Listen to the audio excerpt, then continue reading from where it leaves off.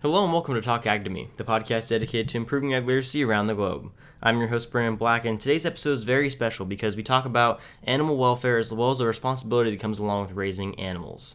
And to help us with this episode is none other than Temple Grandin, who really should need no introduction, but for those of you who don't know, Temple Grandin is an American professor of animal science at Colorado State University, and she's one of the leading consultants in the livestock industry on animal behavior, as well as an autism spokesperson. And she is just amazing. She's incredibly intelligent, and she designed a lot of the things that we use today in animal handling and husbandry. And so this was a very special episode. It is very important for me and my small community here on this podcast to be able to get this interview in. It was such an interesting interview, and I kind of wanted to put a disclaimer in because during the interview I sound very kind of uninterested or bored or kind of just not usually myself. And I just wanted to clarify that I'm definitely not bored or uninterested. I was very interested in the conversation, but I was also very nervous and trying to keep my head in the interview and try not to get too excited about talking to Temple Grandin because she's been a bit of an idol of mine since I started learning about agriculture. And so I may come off as kind of mundane or not quite as excited as I usually am, but that's just because I'm trying to keep everything together and stay focused on the episode, and it just doesn't come across like I wanted it to. Her side of the interview is fantastic, but mine just wasn't what I was satisfied with. So just wanted to put a little disclaimer out there for you guys before you go into this thinking that I wasn't interested in the conversation, because believe me, I definitely was. And once again, thanks to Temple Grandin for doing the interview. It's such a huge honor to be able to talk to her about this, and yeah, I think it was really great. So without further ado, here's the interview. In animal welfare, and you said you're a student. Where are you a student at? I'm a student at the College of the Sequoias. At a college. Okay, what are you majoring in? Ag education. Ag education. Okay, it's kind of like what I'm talking about. So ag education is what you're majoring in. Okay. That's right. Are you out of an ag background by any chance? I did FFA growing up, and I was always raised around dairies. I wasn't. My family doesn't own farms or anything, but that's about the extent of my ag background. But you did some work in dairies when you were. You have done some work in a dairy. Absolutely. Okay. All right. And so, who are you doing the article for? So I host a podcast where I talk about ag issues, interview farmers, politicians, teachers, and just try to bring more awareness to the ag industry. Have you already interviewed a lot of people already? I've interviewed quite a few, just local farmers. Okay. And so kind of the purpose of the podcast is to raise awareness to what's going on in the ag industry, kind of teach people where their food comes from. Okay. A lot of people, one of the problems is a lot of people don't know where anything comes from. That's true. They totally are removed from the world of the practical. Mm-hmm. Yeah, definitely. And I think it gets back to taking home ec out of the schools and welding and auto shop and sewing and cooking and taking all these classes out of the schools. Because I think a lot of students today, if you don't ever make things, whether it's cooking or whether it's welding, you don't understand that sometimes there's mistakes. It's not always easy making stuff. Yeah, definitely. I agree. And we've got, and it isn't a matter of bashing electronics. That's not the right thing to do. It's a matter, everyone's, right now there's problems with, I think some students have really bad writing and really blames it on texting. I don't blame it on texting. I blame it on a failure to teach students how to write. Definitely. I mean, it's a cop-out to blame it on texting. For sure. So it's one of the things I think it starts with is, kids need to have a garden. And I can remember when I was a child, we planted radishes. They didn't come out very well. But you learn that, you get vegetables that are coming out of the ground or fruits coming off of trees. Yeah. Just basic stuff like that. You've got kids in the city, maybe they think milk comes out of a factory. Oh, definitely. I've met people that think that chocolate milk comes from brown cows. I think that's a problem. I think it's a real problem. Because if we're going to have sensible policy about what to do about stuff, the first thing is that people need to understand where does stuff come from. Exactly. Yeah, so that's kind of my role in this whole thing, is trying to bring awareness to that background knowledge. Yeah, and I think the other thing is I think kids need to get out and be seeing things, edit them. But I think kids need to get out and see stuff. I can remember as a child going to a car factory. Right. I went to a newspaper printing plant, and it's learning where stuff comes from. Mm-hmm. Yeah. I've never forgotten my trip to the car factory. I think I was maybe 10 or 11 years old. Yeah, no, definitely. I remember going to Cotton Gins when I was little and seeing how all the factory work that made our clothes was made. It was really cool. Yeah, clothes don't just come out of nowhere. No, definitely not. You see, that's the thing. I think there's a really basic problem on people not knowing where stuff comes from. Yes, no, I agree completely.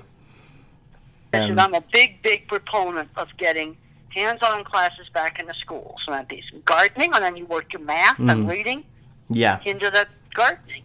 Yeah, no, definitely. Cooking, you've got to do measuring. Yeah, for sure.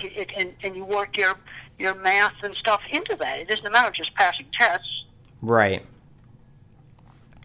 Yeah, that's actually a project that our schools around my hometown have been working on, trying to bring more garden-like and hands-on experiences into the younger schools. Well, and then we can write about the gardens. We can figure out to do some math programs, like how much seed would you need to buy to plant your garden. Yeah, definitely. Just basic math like that. Always working, some basic skills back in, like reading and writing and math. Yes, for sure. And then let's say you sell some of your produce, so you set up a little store. And that teaches very basic stuff that I think a lot of kids today are not learning. Right, I agree completely. But I think it's important in order that along with the gardening activity, that we work some math into it. Mm-hmm. Okay, if we're going to plot, let's say, make a plot this size. I mean, what do we need to buy for fertilizer? What do we have to get for seeds?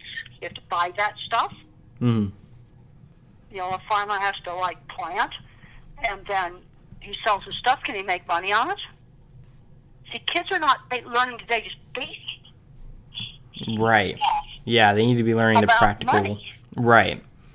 They're not learning that basic stuff. No, they definitely aren't.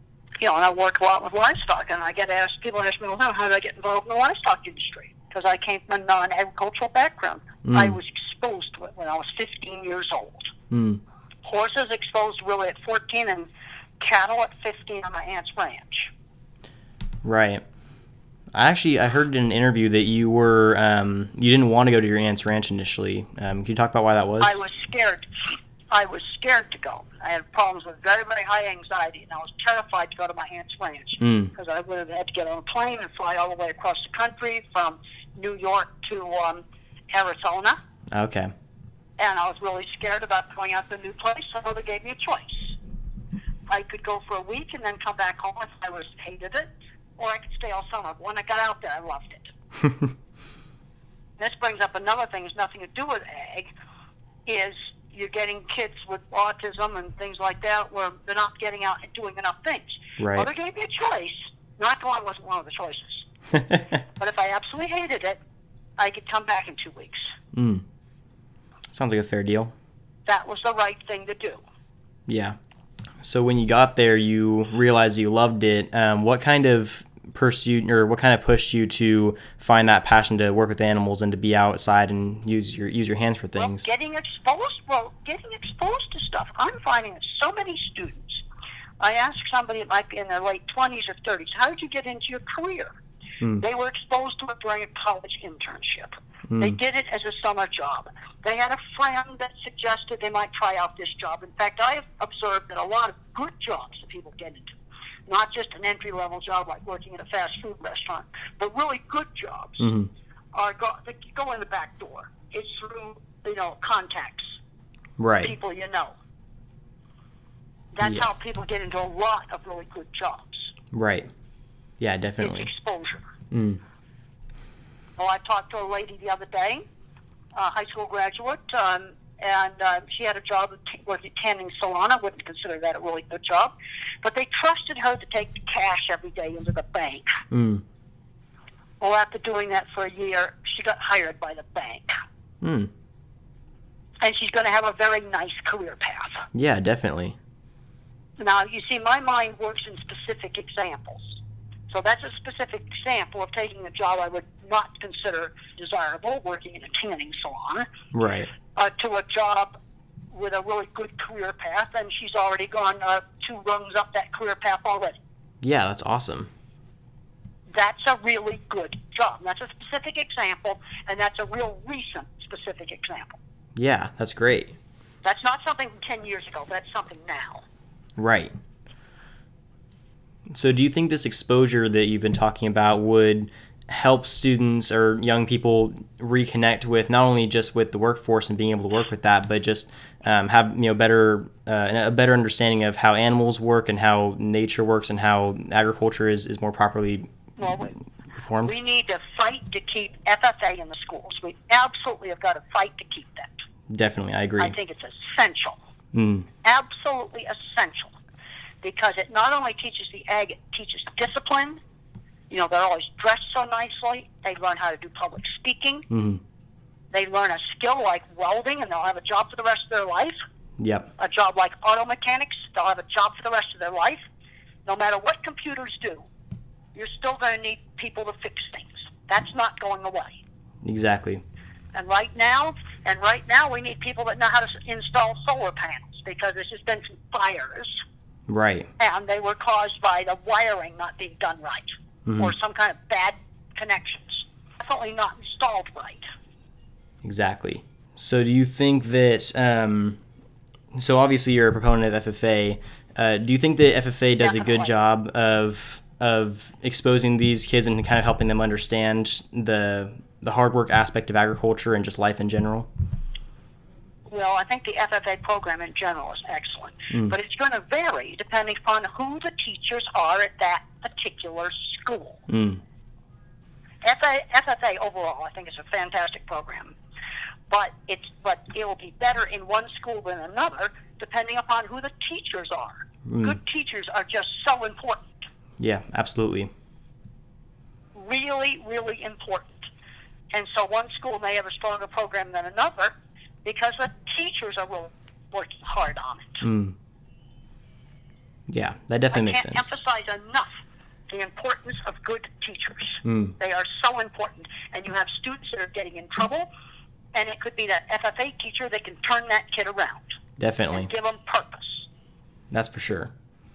Having worked with livestock my entire life, I know that FFA was a good opportunity for me to learn responsibility and hard work and understand how animals work. That's right. But I've also seen students that go through the program that don't care, don't have as much ambition, and they even mistreat the animals that they're raising as projects. Do you think there's a possible solution to this? Mistreating the animals is not acceptable. And when I was in high school, I was a horrible student in high school. I got kicked out of a regular school. So I got sent to boarding school for kids with problems.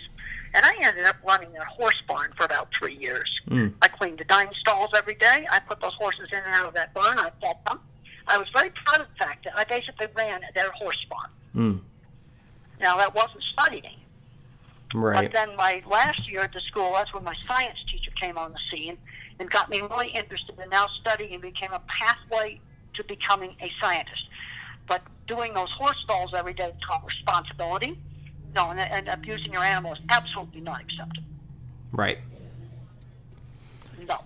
And you see, this is going to get back to what the teacher teaches the student. And I know there's been some stuff with cheating at shows, and it's not acceptable. I just got back from the Colorado State Fair, and they had really strict signs all around where the junior livestock show was. I walked through there yesterday. You know, that abuse of animals or some kind of unethical thing with animals is not going to be tolerated. Right, exactly. I've also seen the opposite of that happen as well, though. So you have the kids that aren't as ambitious and don't care about the animal or don't understand that it's a living, breathing thing that depends on them to survive. But I've also seen kids on the other side that think that it is wrong or unethical for students to be able to raise animals because they should be let out into their own habitats. What are your thoughts on that? Well, I've done a lot of thinking about that, since half of all the cattle in this country and in Canada go through a center tract sprinkler system I designed. I've designed the front end of large beef plants. And so I have done a lot of thinking about that. And, you know, what is our place with animals? And I started learning more about agronomy. And I'm maybe kindergarten level of agronomy. But About 3 years ago, in our animal science department, they brought an agronomy professor in. Best thing they ever did. And what I learned from that is the best soil that we have in Iowa and Illinois was created by herds grazing bison. And that the bison grazing, crop the grass and then the dense herd moves on, created our best farmland. Animals are part of the land. We need to be getting the crops and the livestock together, get the livestock grazing cover crops, rotating crops, getting away from monoculture. Every crop scientist, and I've talked to about 25 of them in private, they will tell you we should be doing crop rotation. Now, out in public, they don't want to lose their grant money. In private, monoculture, they'll just tell you it's bad. We need to be getting the animals and the land back together. And then the animals, if we use them right, they improve the land. And they can also help on some of the other problems with the environment. But animals are part of the land. Right. But we've got to give that animal a life worth living. And I'm concerned about a thing I call biological overload. And we do it to pets, too. We're selecting a bulldog to have a gigantic head, it can't breathe, it can't walk, and it can't have its babies naturally. That's a deformed freakazoid of a dog. Right. I have problems with that. And then with production animals, we have problems where you push the dairy cow so hard to make milk that she has a hard time keeping her body conditioned. We have to look at moderation. What's optimal? What's, moderation, not maximum. Yeah, definitely. That's what we have to look at. Do you think we need to be figuring out practical solutions for things. There's too much theory and not enough practical solutions. Yeah, I definitely agree.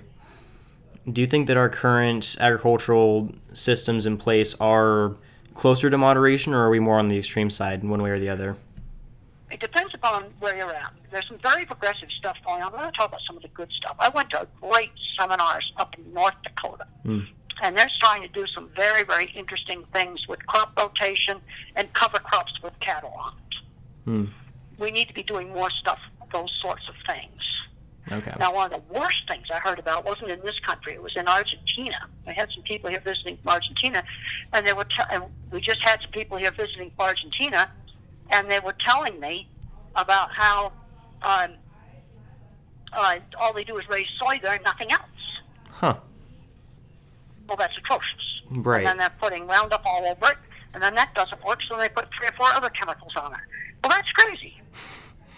And that's really super extreme. That's more extreme than anything that's happening in the U.S. That's an example of what not to do. And that's going on in Argentina right now. Interesting. That actually what they're digging up, and guess what they're digging up? Do that is cattle pasture. Oh, wow. And that's going to be worse for the environment than the cows grazing on it. Yeah, definitely. So that actually brings me to another question I had, and that's do you think that other countries, or what's the comparison, the United States to other countries in terms of how we handle our animals and our agriculture as a whole? Well, I know that's kind of a big generalization. The thing that I've seen on animal handling, it gets down to management. You've got to make sure you don't understaff and overwork. Stockmanship doesn't get enough credit. A good stock person is a skilled person, and the research is real clear on this, that dairy cows that are afraid of people, pigs that are afraid of people are less productive. There's scientific research on that. Good stockmanship matters, and it doesn't get enough credit. Yeah, I agree. Doesn't get enough credit. Yeah, for sure. What do you think can be done to help, maybe, I'm not sure if education would help, but help kind of bring light to the people that are using the extreme sides of agriculture, or rather abusing them, and kind of bring, Well, the problem with some of the extreme stuff is in the short run, it makes a pile of money. Right. Short run, it works great. The long run, you wreck the land. That simple. Yeah. It's that simple. I think a better approach, and people ask me, I'm now 72 years old. I've been in the cattle industry for 45 years. And they ask me, well, how did you have influence? I would design something, or I would do something, and then I wrote about it. Mm. Writing was a very important part of my career. I started out one little tiny project at a time. And the way I sold jobs is I showed them my drawings, and I showed them pictures of jobs, and then I would design something, and then I would write about it. I think the same thing with some of the crops. You know, some farmer up in North Dakota that's doing something really good, let's write about it. Mm. Let's tell about, here's something really successful that we're doing. Yeah, definitely. Being good at writing is important. Mm.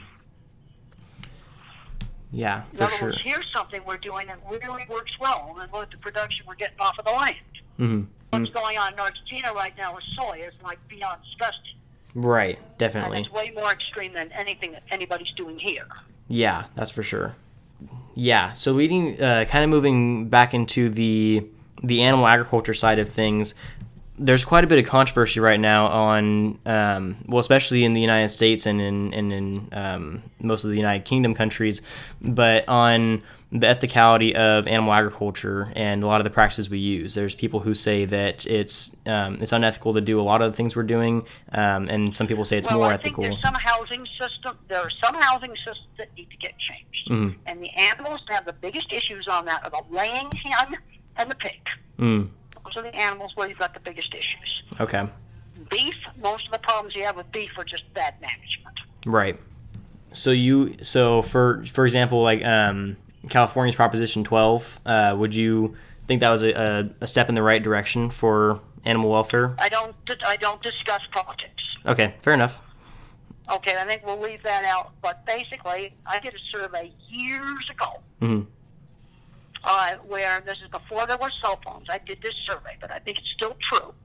I would let the computer on the airlines pick me out a focus group participant, and I talked to them. I was a professor of animal science, and I was working on some guidelines for standards for good pig housing. Mm. And I showed them some pictures of some of the intensive housing systems, and when they found out that a sow couldn't turn around in the stall for most of her life, 2/3 of the people did not like it. Mm.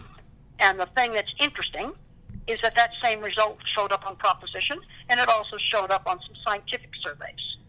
Interesting. That's a degree of confinement that most people don't think is acceptable. Like I talked to one guy, he had hunting dogs. He goes, I would put my hunting dogs in. Yeah, there's a point now to make the group housing system work. There's some pig genetics that will have to be changed because there's some lean lines of pigs that are lean and mean and fight a lot. Mm-hmm. And it's going to require a higher degree of stockmanship to make some of the group sow housing systems work. Okay. So what would you say would be the most important kind of contributing factor to a lot of the discoveries that are made with progression in technology and new practices and kind of changes that we make to the ag industry? Well, the big mistake that I made early in my career, and the young people now are making the same mistake. Mm. When I was in my 20s, I thought I could build self-managing cattle handling systems. That's ridiculous. And the thing I also found is selling the new system is a lot easier than getting people to manage it correctly. Mm. And I think that's still today. They want the thing more than they want the management. I see. The magic thing. Now it's going to be precision ag, where we can get all this data off of all these sensing devices. We can do wonderful stuff with this. Mm-hmm. But management still has to act on the information they get from it. I see. It's not automatic management. And that's not going to change. Right. And I made the mistake of trying to replace management with engineering. I made that mistake when I was young. Mm-hmm. I had to learn the hard way that it did not work. So that brings up an interesting question. What changes do you see happening in the future of the animal agriculture industry? Well, that's a really hard thing to say. Right. There's a lot of new technology that's going to be coming in. Mm. But the thing I want to talk to young people today is get out and actually do stuff. Mm. Okay. No, and I think we're going to have to get away from monoculture. Livestock is part of it. The chickens can be part of it too. The thing that's interesting about Roundup is I went and I found the original paper that basically said that the weeds would never get immune to Roundup, and they gave all kinds of complicated reasons for it. They were wrong.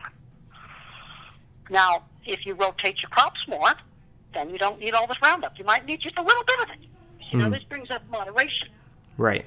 Instead of banning it, you use less of it, way less. You see, that the solution, I think, to a lot of these problems is going to be something more in the middle. No, we don't get rid of all the technology, but it's not a magic cure-all. Right. It's just like you abuse antibiotics, then you get resistant organisms. Yeah, that definitely makes sense. You know, we're going to be doing things in a lot more moderate. The sensible thing to do is going to be somewhere in the middle between extremes. Yeah, that sounds right. And that's based on 45 years of being in the field. And I'm still getting out in the field some. Not as much as I used to, but I am still getting out there. Yeah. And my students are out there all the time, and I talk to them all the time. Yeah, definitely. So what are you thinking? You're going to go into ag education. I recommend it. Every time you get a chance to visit a dairy, a farm, a feedlot, pigs, chickens, whatever it is, the more stuff you get to see in more different parts of the world, you're going to find that a great educator. Yeah, I try to take as many advantages of that as I can. The more stuff you can get out and see. I said travel is a great educator. Yeah, definitely. And sometimes when you get out and you look at stuff that's outside of your backyard or outside of your state, you're going to find out it's a big world out there. That's for sure. And that sensible things to do are somewhere more moderate in the middle. Well, I think those are all the big questions I wanted to hit on. Well, I hope I gave you some insights. Yeah, definitely. I appreciate it. Okay.